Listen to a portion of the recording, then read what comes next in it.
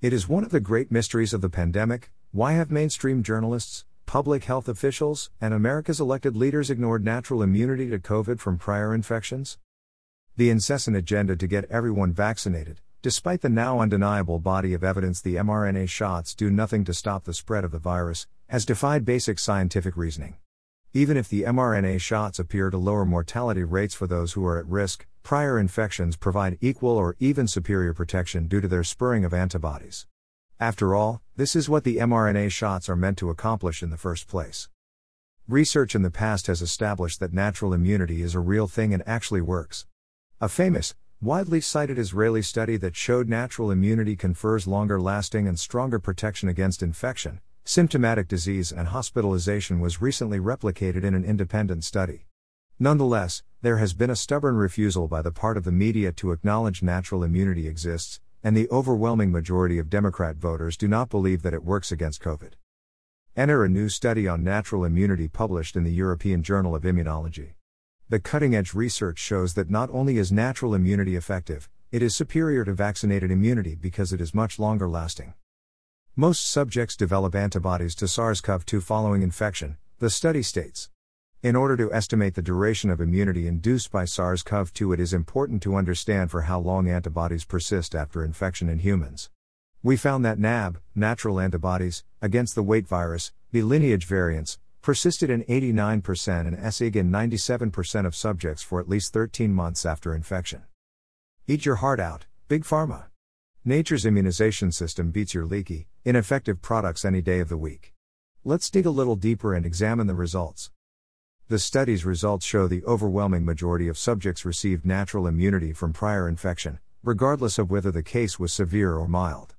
The researchers also sought to assess if natural immunity to certain variants of concern can be expected to protect against future variants. Previous infection with SARS-CoV-2 has shown to induce effective immunity and protection against reinfections in most individuals, the study says. In animal studies, a protective antibody titer against SARS-CoV-2 infection has been suggested to be low.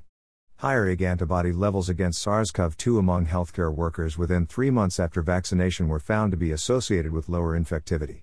However, a protective threshold for humans is still under debate and subject to the standardization of serological methods. The accumulating research data on the persistence of antibodies after natural infection, and NAbs in particular, will provide important insight into estimating for how long antibodies induced by coronavirus disease 2019, COVID-19, vaccination can be expected to persist and provide protection against emerging SARS-CoV-2 variants. It is important to note that the Centers for Disease Control and Prevention refuses to accept the presence of antibodies as a demonstration of natural immunity to COVID-19. The CDC insists on every eligible person getting vaccinated, regardless of prior infection.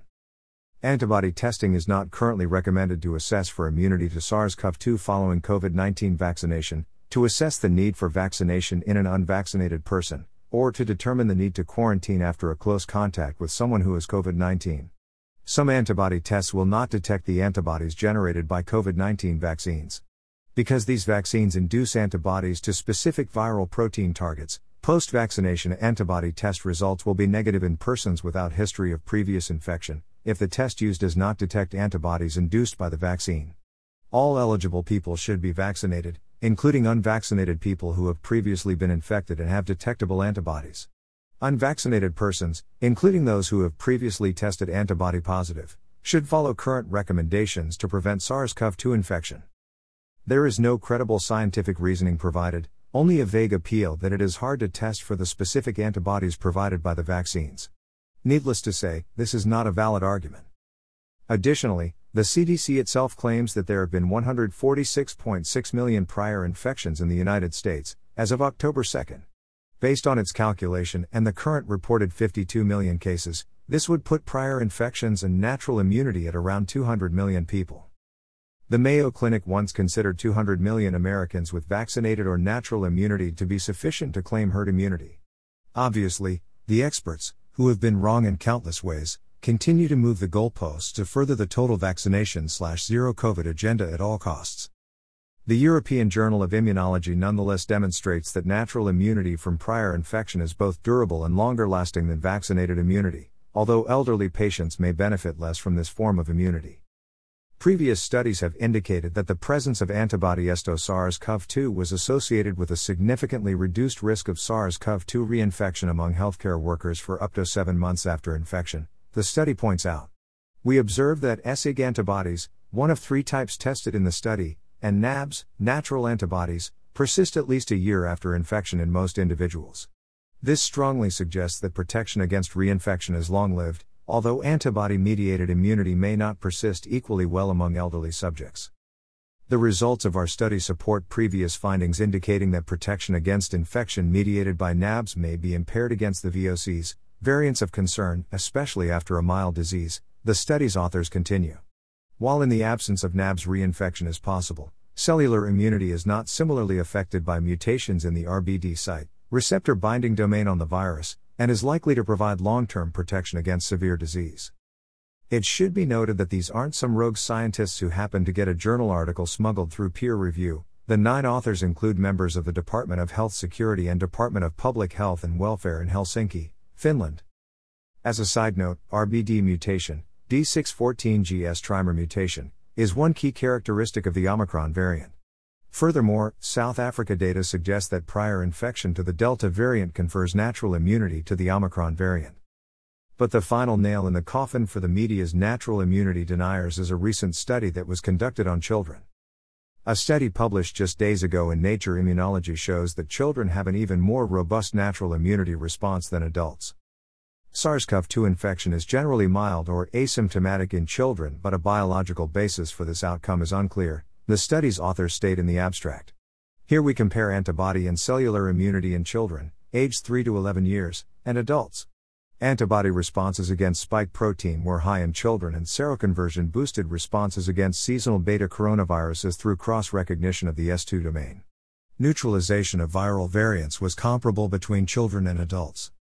However, the children had a much stronger T-cell response than adults, meaning a heightened ability for their bodies to recognize the virus. Furthermore, their natural immune response lasted longer. Spike-specific T-cell responses were more than twice as high in children and were also detected in many seronegative children, indicating pre-existing cross-reactive responses to seasonal coronaviruses, the study states. Importantly, children retained antibody and cellular responses 6 months after infection, whereas relative waning occurred in adults. Spike-specific responses were also broadly stable beyond 12 months. Therefore, children generate robust, cross-reactive and sustained immune responses to SARS-CoV-2 with focused specificity for the spike protein, the study notes. These findings provide insight into the relative clinical protection that occurs in most children and might help to guide the design of pediatric vaccination regimens. The children also demonstrated strong humoral immunity, B-cell immunity, while most but not all adults demonstrated this type of adaptive immunity. We next assess the longevity of immune responses within a subgroup of 35 children and 81 adults who had seroconverted at least 6 months before the analysis, the study says. All children retained humoral immunity while 7%, 681, of previously seropositive adults failed to show antibody responses. Children also maintained higher antibody titers against spike and RBD, which were 1.8-fold higher than adults. Nonetheless, America is one of the few nations in the Western world that continues to treat children as if they are at equal risk to the virus as the at-risk elderly. There are 29 states in the United States that have seen zero COVID-related mortality in children, and the survival rate for healthy children is literally 99.99995%. Even so, America is one of only 7 Western countries that insists on masking children in schools, ignoring the dubious efficacy of masks and that there is a mental health crisis being exacerbated by the pandemic response. America's public health officials thus continue to ignore the science on vaccines. They do not stop the spread, therefore they are not a public health but a personal issue. Natural immunity, which is superior to vaccinated immunity, and the overwhelming evidence of immune resiliency to the virus among children. One of these days, the people will catch on to the facts of the COVID pandemic. Until then, it is up to us citizens to spread the word. Your J. Immunol 2021 have very persistence of neutralizing antibodies a year after SARS-CoV-2 infection in humans.